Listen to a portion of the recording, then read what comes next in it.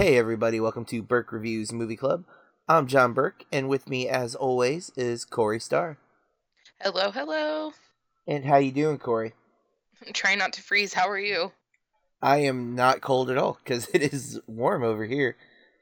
How It's cold is it? 69 degrees in my house right now. In Ah, my house. that I think seems it's in the nice. 30s today. Oof. Seems nice. Yeah, It's too cold. we try to keep our house at like 73, when we can, when it's not like a billion degrees outside. So, hmm it's And 73 outside right now. oh wow. I don't know why 70 degrees feels so different in the winter than it does in the summer. You know what I mean? Like in the summer, I'd probably really like my house to be about this, but I'm so cold. Yeah, Kathy gets that way too. I don't like. We fight over the heat when it gets real cold here. I'm just like, no. We like it when it's chilly in the house. I don't want to put the heat on. I mean, there's a point where it has to come on, but it's not going to be warmer than it is when it's hot kind of thing. Um, Yeah. but listeners, if you're just tuning in, this is the month of February, and we are watching movies under 90 minutes with our topic this month. And for this episode, we will be doing an extensive review of Bicycle Thieves from 1948. But before we do that, I'll apologize for my cough. We are recording rather early this week because Corey's got some fancy dancy concert going to on our normal recording night. What concert are you going to be going to? I'm thinking about going to see this band that you've never heard of called TV Girl. So, and then on Saturday, I'm also going to a show. So we'll see how old I feel. Ah, true. Well, we like to look at what else we've been watching before we get into our major review. What we've been watching is spoiler free, and we will give you a warning before we get into any spoilers about Bicycle Thieves. So let's start. Corey, you said you've got a few. What have you been watching since last we recorded? Okay, so I had to after oh my gosh. I'll start with I rewatched a movie that I liked when I was a kid, called A Home of Our Own. I was just like, I don't even remember what streaming device service I was on. And it has Kathy Bates and Edward Furlong, Oh, and it's like from the early 90s.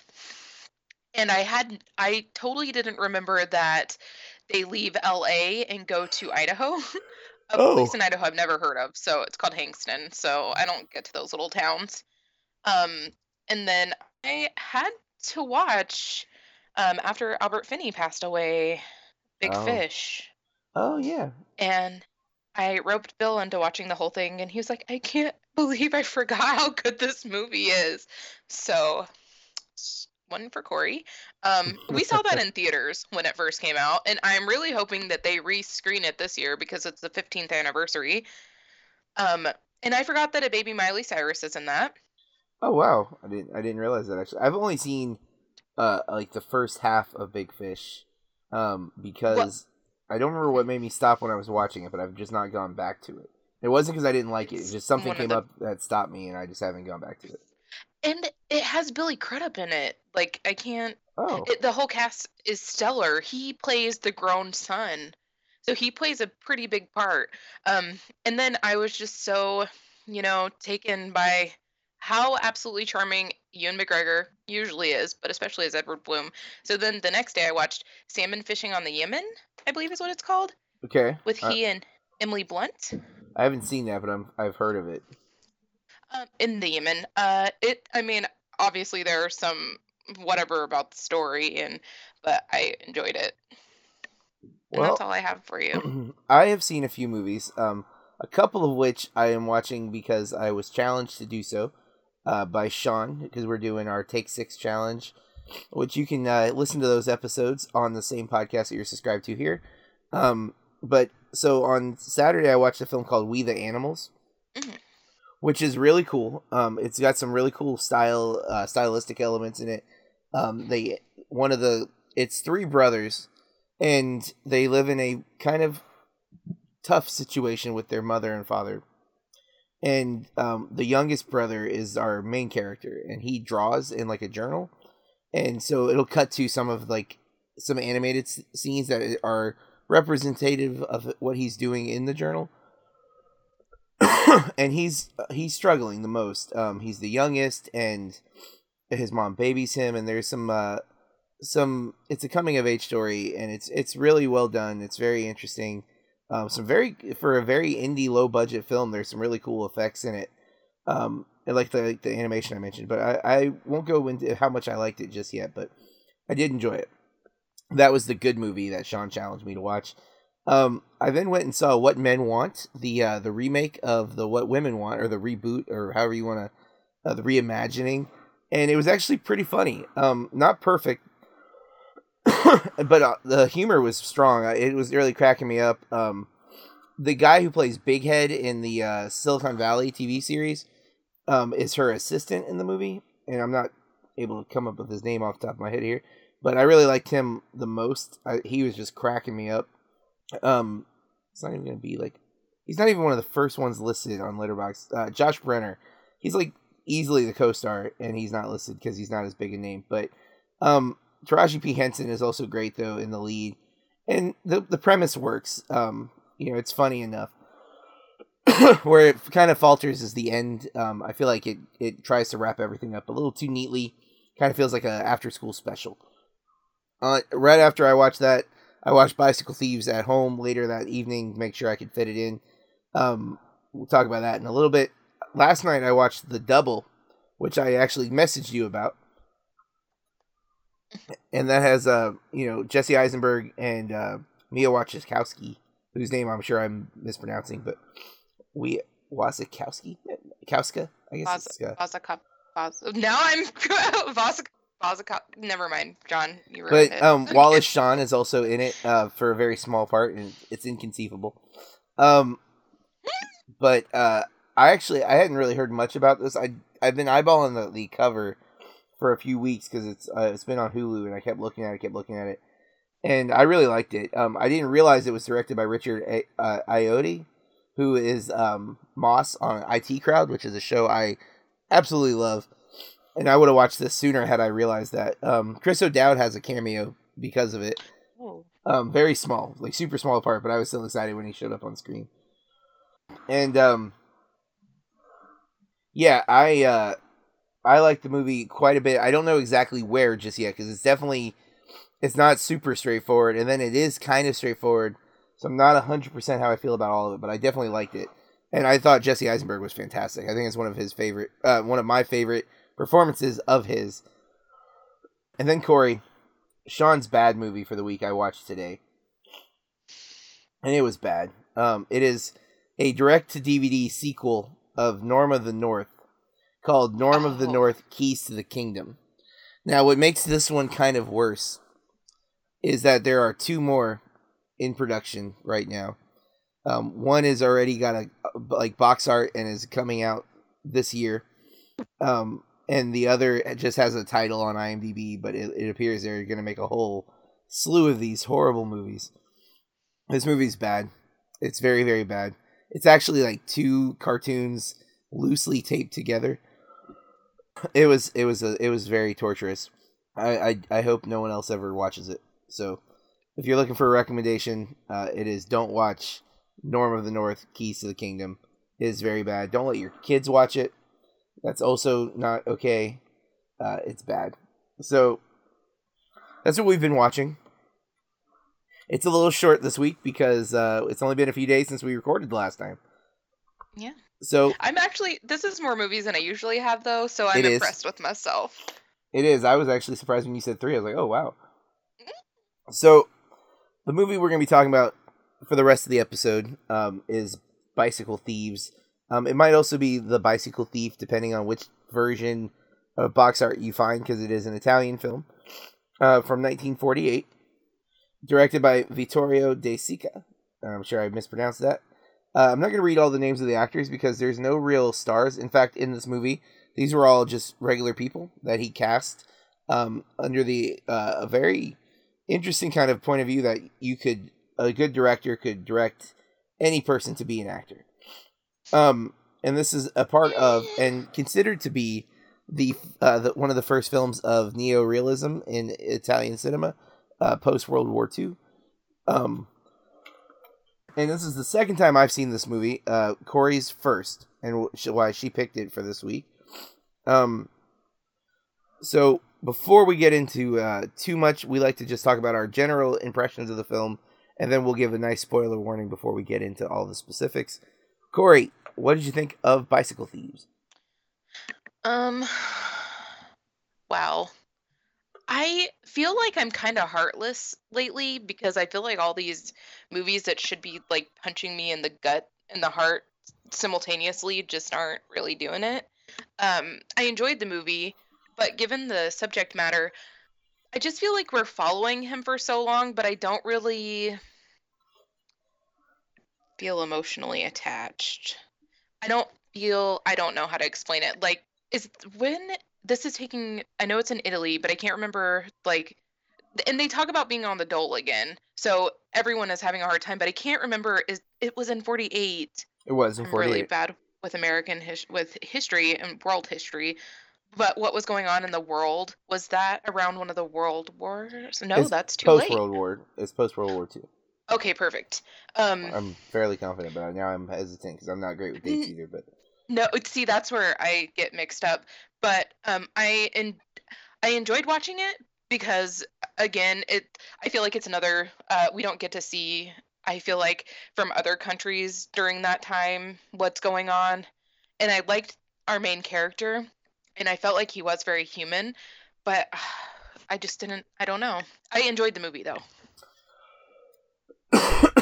I liked it very much the first time I saw it, and I wasn't looking forward to rewatching it because it's a tough watch. I think it's short, but it is, most of the action is at a distance, and there is a lot of context that I don't initially have. However, I do find the humanity in the film to be so strong that it doesn't matter that I don't know everything that's going on. And I did, both when I saw it the first time and this time around, I did like do some reading to kind of get the context, because it opens up with him basically standing at like a outside of like a temp job place, like everyone's looking for work, and he gets an opportunity for a job, but he has to have his bike, which we learn he's recently pawned his bike in order to feed his family. So now they have to, how do they get the bike back? Because he can't get the job without the bike, and they need the job. So right away you're like, wow, this is stressful. Like his whole world is predicated on this bicycle, and I mean, I think in today's, at least here, we would think more like a car. Like the need of the car. Like you couldn't have a delivery job without a means of delivery. So, I remember when I saw this movie the first time, and it happened again, really, even though I knew what was going to happen. Once he gets the bike back, because that happens very early, he gets the bike right away. They sell their sheets in order to get it. It's not a spoiler, this is all in the first 15 minutes. I was sitting there knowing the title of the movie is The Bicycle Thieves, and now seeing how important the bicycle was, I was on the edge of my seat. Like, who's going to take this bike, and why aren't you being more careful with the bike? Like, because it's going to happen, because that's the name of the movie. So I was like freaking out the whole time, especially the first time. I really like the lead actor. He plays a very somber, together character, but I really like his kid Bruno. I found him to be very cute and charming, and brave. Yes, and a tough little guy. Yeah, like throughout he is, even like he's a little mechanic. He works at a gas station. The kid's like 7 or something, and he's working at like a gas station. But he also fixes the bike. Yeah, I was gonna say he knows everything about his dad's bike. Yeah, and like he's so mad when it's scratched when they get it back from the pawn shop. He's just like, "Whoa, these jerks scratched our bike." I'm sorry about my voice, by the way. It is driving me crazy. I can't clear my throat enough, but that's the worst. I like the movie a lot. I definitely understand why it's considered a masterpiece. It's so simple and yet so elegant in its storytelling. And you kind of get to travel through this Italian world during this time, and see kind of like all of the crazy stuff that's going on after the war. And I had to look it up. The World War II ended in 1945, and I know that it took time to get like the economy, different economies back in. You know what I mean? Yeah. So I don't. I Well, really that's do want to what take more this history classes. this one is severely. This movie is severely affected, or not the movie. Well, the movie itself, but also like the reason this movie exists is to kind of show what post-war Italy was going through, and I think it does a really great job at doing that. But that's all the initial like things I have to say. Do you want to jump into spoilers? Sure. Okay, guys. From here on out, we're going to talk about the bicycle thief slash thieves in great detail. You can go check it out, but you've been warned. I totally forgot about that. I want to say that as soon as he like got his bike back, you're so right. I was just waiting, and then there's one point. There are a couple points where he just leaves his bike leaning against the wall, Mm-hmm. but everyone does that. We see them just leaving their bikes everywhere. Nobody. I don't know if they used bicycle locks back then because it didn't seem like anyone had their bicycles locked. Um, just waiting. And he even goes up the stairs. He asks a stranger to like watch his bike, and I'm like, I thought that actual part was going to happen a little earlier in the film, which it's not very far into the film, but you know. Yeah. And how it happens too, because he's actually working when it happens. Like he's in the middle of hanging up a poster, and we see a dude looking real shady at the bike, and it's actually like a team effort, right? Because I feel like the guy who helps him chase the guy down is there to distract him, not to actually help. Yeah, put him in the wrong direction. Mm-hmm. So it's a really strategic move, and then you feel so bad for him because he reports the bike stolen, and the cops basically like, yeah, okay, good luck. Like this is all. We're not going to go hunting your bike. You can go hunt for your bike, and now that you filed a report, if you find it, we can help you get it back. But that's the best we got for you. And so, you know, it's he goes and meets his friend, and they were like, yeah, we'll go to the Plaza, and we'll look for the bikes. You know, we'll divide up the labor, which they say like 3 times how they're going to divide up like searching. Okay, with that, there's a part that I didn't remember, but there's a creepy guy I think trying to like kidnap Bruno.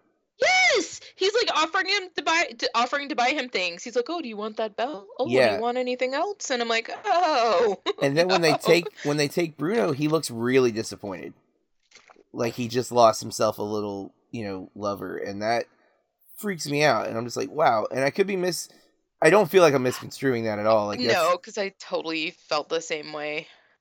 Because like I'm not saying people can't buy people gifts or whatever, but the way he was like lurching around him and like hovering around him, it was real sketchy. And Bruno was like being again tough because he's not even like he's like not acknowledging the guy. He's just like, whatever, dude, get out of my face. And then I think the dad says, "Stay with me." Like after that too, because of how like freaked out I think the dad was about the guy. But no one reports the guy either. Like, you know, and that might be the time period that you didn't report that kind of stuff. People just did it, I guess. I don't know. But it freaked me out. Or I mean that I feel like I don't know. Oh, he was creeping around. You know what I mean? Mm-hmm. I feel like that could possibly be hard to report or hard to, Maybe. especially later on in the film when we're like, oh, so it's just your word against all these witnesses, you know, that if something didn't happen in broad daylight with 500 witnesses, then you don't have a leg to stand on. Yeah, and that's so he goes through like a series of different things. Like we see him at like, I guess it's like a homeless shelter, like church setup where they feed the homeless, but you have to go to church first in order to receive anything. They shave the homeless people, or at least it's implied that they're homeless. I mean, it doesn't outright say in the movie. I don't think the word homeless is used, but there's a lot of people there. And he's following the guy in who he saw talking to, who he thinks is the thief. And then we meet the thief at a brothel, which I go ahead. I love them acting like they're such upright moral citizens when she runs a cat house, you know? Yeah. Like, my son wouldn't steal that. We're a blah, blah, blah family, you know? And I'm just, I don't know. But yeah, and the real like thing for the movie to me where it wins everything is the end, where he's so desperate for a bike That that he he's looking over all the bikes and like sees like they're all just there because there's so many people because there's like a football game or something going on, like soccer football, not American football. There's just so many bikes and he's just eyeballing them all, and then there's one left unguarded, like you said, like everyone just leaves their bikes wherever. And he goes to get the bike, and he rides off, but he first tells Bruno to take the bus home. But Bruno doesn't get on the bus. So Bruno witnesses Dad being chased by a mob and then caught, and like they're gonna turn him into the police. And if Bruno had gotten on the bus, the dad goes to jail, I think. You think? Yeah, because the guy lets him Maybe. go because of Bruno standing there crying. Yeah. Because he sees the kid and he's like, you know what? I'm not gonna report him. I got my bike back. That's all that matters. I think that it does take it to a whole like other level of desperation when you have other people to take care of. Mm-hmm. You know, I can't imagine being in that situation just myself and Bill, and I can't imagine having two kids to take care of too. And think of like the sacrifice. The wife sold all their linen, so they have no sheets in order to pay for the bike, which the bike is 6,000 lira and like 100 something like that. So I don't know how much money that is. It's clearly a lot. But at the same time, the sheets were valued more, I guess, to a degree. I mean, it was one bike for 6,000, and they got 7,000 and some change for the sheets. And it was 3 sets of sheets. Yeah, it was like linen though, and linen is expensive, so I don't know. Yeah, she says they were wedding gifts. Yeah, I thought it was very interesting because they show, I guess it's kind of like a pawn shop, kind of. They're like buying all these things from people, but we see this guy just scale up this wall of shelves full of sheets that they've purchased from people. And I just think it's interesting that they keep buying and buying, buying when they already have so much. And we see all the bikes that are like, that have been pawned, and we just see all of these things. And I just thought that it was kind of interesting because it doesn't seem like people are like purchasing those things from them, but they keep purchasing them from I guess the civilians. I don't know how to word that correctly, but you know what I mean? There's no demand there, but they have way more supply. Yeah. I know Criterion goes through a lot to like oh my gosh. Master? Yes, thank you.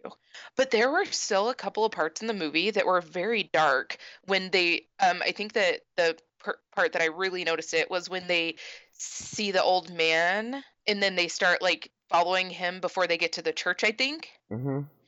It's really dark. So I wonder what it looked like before they even remastered it. I know the movie is very old. I mean, we're coming up on like 100 years already. I mean, it's like 70 almost. Something like that, yeah. Yeah. Maybe 80? Yeah, I can't math right now. 55. No, it's 70, you're right. 71 now. Because it's 48. So, yeah, I mean, part of it is because the way the camera's used, because they go outside, they're using natural lighting. This is almost, it's not a documentary, but it's very much a documentary style in the way that they're non-actors being coached and directed to act. And the equipment, this is part of the neo-realism. They were looking to have, they wanted to show you the world that they're actually in. So there's no sets. These are all real places. But that limits your production. You can't use, stage lighting like they would have been using in sets at that time. So it's, you have to be a little forgiving with like the darkness. And again, I know you weren't criticizing. It's just like, even remastered, you can't make it look, you can only fix it so much. You can't add light where there was none. It's going to be, or it'll start to be washed out if you start adding too much brightness to it or whatever. So yeah. Well, I didn't. Sorry, go ahead. No. I would just it is an interesting point because it's an older film and it was done in a way that even now, if you made a movie, like with your iPhone, in fact, if you watch Unsane or Soderbergh's new film that's on Netflix, The High Flying Bird, there are parts that I think are very dark because he's shooting with the lights in the room. He's using an iPhone. While the iPhone has a really great camera, it still can only use the available light. So if you're not adding a light source to, front lighting your subject, they're going to get, either overly dark because of the setting, or if the light behind them is brighter, they're going to be dark, silhouetted out, the things like that, like little things. If you're not going with a full production, you're going to lose some stuff to that. And it's just a choice. They're going for realism. They're going for simplicity. In a lot of ways, I think filming with the iPhone, especially like if you look at Sean Baker's Tangerine, kind of mirrors the neorealism movement from this time period, where there's this push for naturalism, what the world's really like, what it really looks like if we were standing there, versus what it would look like if we overproduced and added all these effects and lights and things to that. But this movie is short, and there is a lot of like standing and waiting and searching. I mean, I think they take the searching sequence a little long. Yes. It goes a little too long. I really like the scene when it's raining and Bruno falls down in the rain. Yes. And I don't know if that was planned or not. I kind of think it was an accident. And he also almost gets hit by a car, and his dad is walking away from him very fast. Yeah. Yeah, cars in this movie drive way too close to people. And I don't know if that's just how it is. Like, if people are just, like, in the road and cars are just like, whatever, get out of the way or die. Like... Me? Driving? What? I ain't got time for no pedestrians. But maybe for a 7-year-old kid, I would slow down. I still, like, I don't know how to express this well, but I still, like, I can see where we are, and I can see the desperation, but I still feel like, I don't know, a little detached from it. I mean, that can happen for a multitude of reasons. It might be the history side of it. It could be maybe a language barrier. Because not that you can't connect to a character with subtitles, but I do feel like the dialogue is kept very simple, partly because of the non-actors, I think, being a big part of it. That they're not memorizing lines in the same way that a professional actor would know how to do. And I can't remember if I read that some of the dialogue is improvised, like not written in the traditional sense, but on the, like, okay, we'll say this and we'll do the line. So it might be the character's not as fleshed out as it would have been with a professional actor and maybe more traditional script. And I could be wrong on that. I've read a few things, but it's been a while, so. Did it bother you that these people are all very poor, but they're paying a fortune teller? And they do that multiple times, and there are people like crowding her apartment to pay I think her. That's part cultural, but believing into that, and then it could even be the desperation kicking in too. A little bit of hope. Yeah, that maybe this person can give us an answer that no one else is able to give us. Because you also, you're at the church and you see he clearly has, I would say, no interest in religion, but he does turn to her. Like, there's not a scene where he goes to pray for his bike, I don't think, but there is where he goes to the fortune teller hoping for answers. Yeah. Even though he mocked that early in the film when the wife wanted to go, he mocked her. Like, that's pointless. What are you doing? But yeah, I mean, I can see being detached. I didn't feel detached, but I can understand why you might be. I think Bruno really brought me in more than the dad, though. I like both of them so much. That's what it's weird that you feel detached when you care about them. I feel like I guess that it isn't driven home how desperate it is, because the whole time, I mean, I know the bicycle is important, and I know that he can't do his job without it, and that all of these people are without work, but I don't know. Maybe it's also because he's so solemn, and maybe that is just him as a person, or maybe that is also the culture or the time period too. Like, he doesn't react a lot. True. I guess. No, that's true. Well, my favorite scene, I think, in the movie, though, is when he kind of gives up finding the bike, and he's like, you know what? Are you hungry? Do you want a pizza? And they're just, again, just going to a fancy, well, maybe not fancy, but you know what I mean? Going But- to a restaurant. But this is, I feel like it's the most relatable thing, because think about our culture right now. The middle class is not the middle class in the traditional sense anymore. It's more like No. high poverty to either wealthy, right? Like there's a huge gap. And Working yet for. we're sitting in debt, we're sitting in, we're struggling to get by.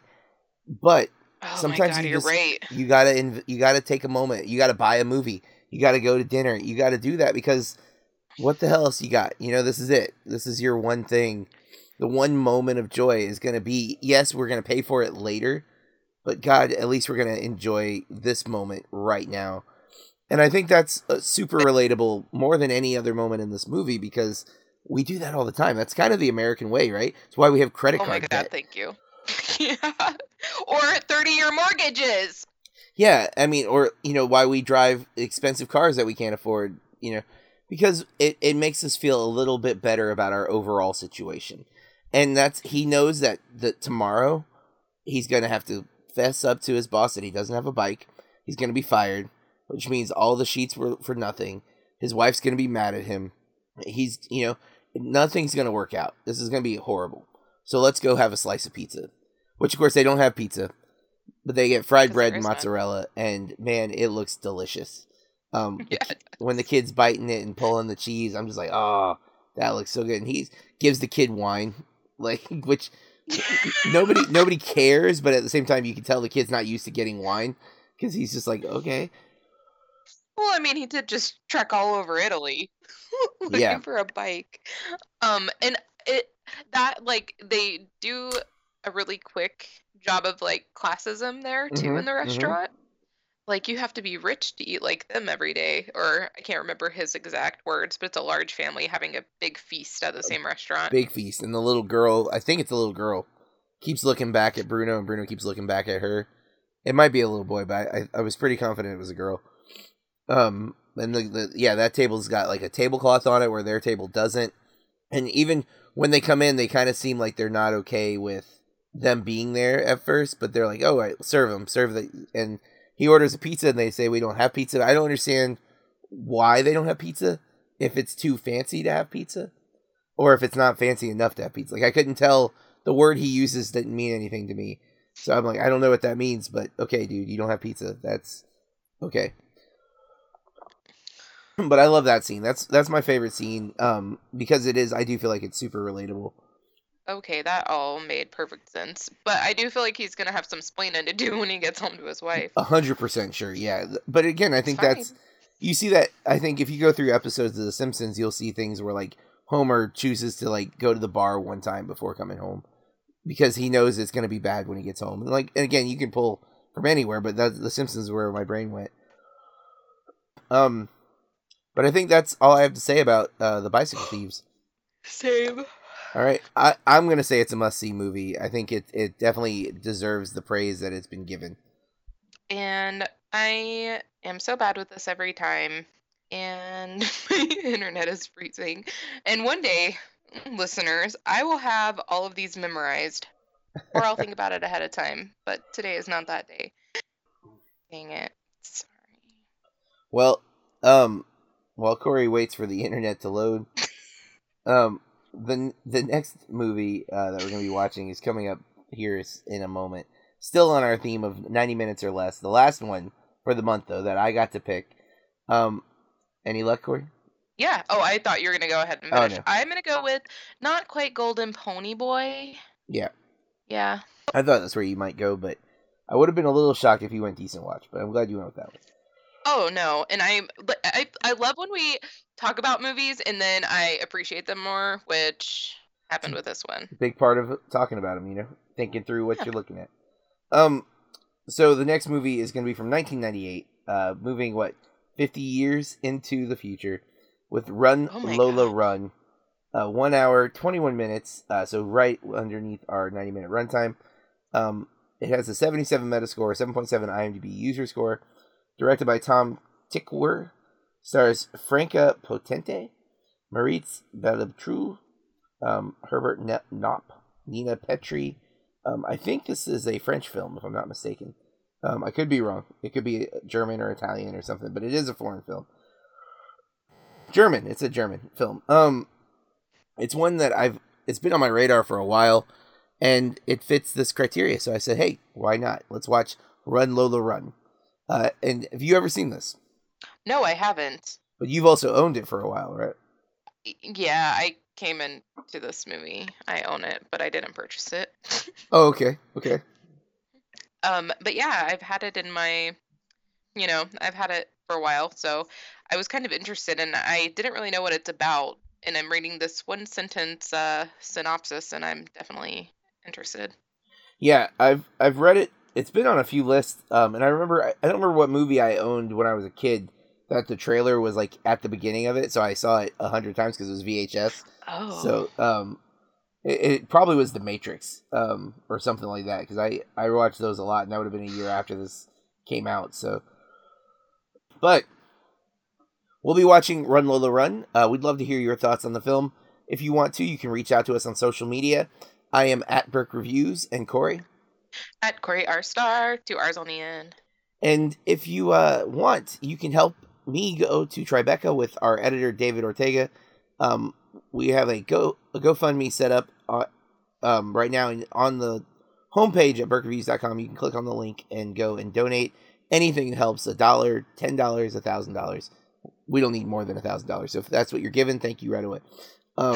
Yeah, I feel like they should get personal high fives. Yeah. But if you want to help, that would be great. It just helps keep the film festival circuit running on BurkeReviews.com.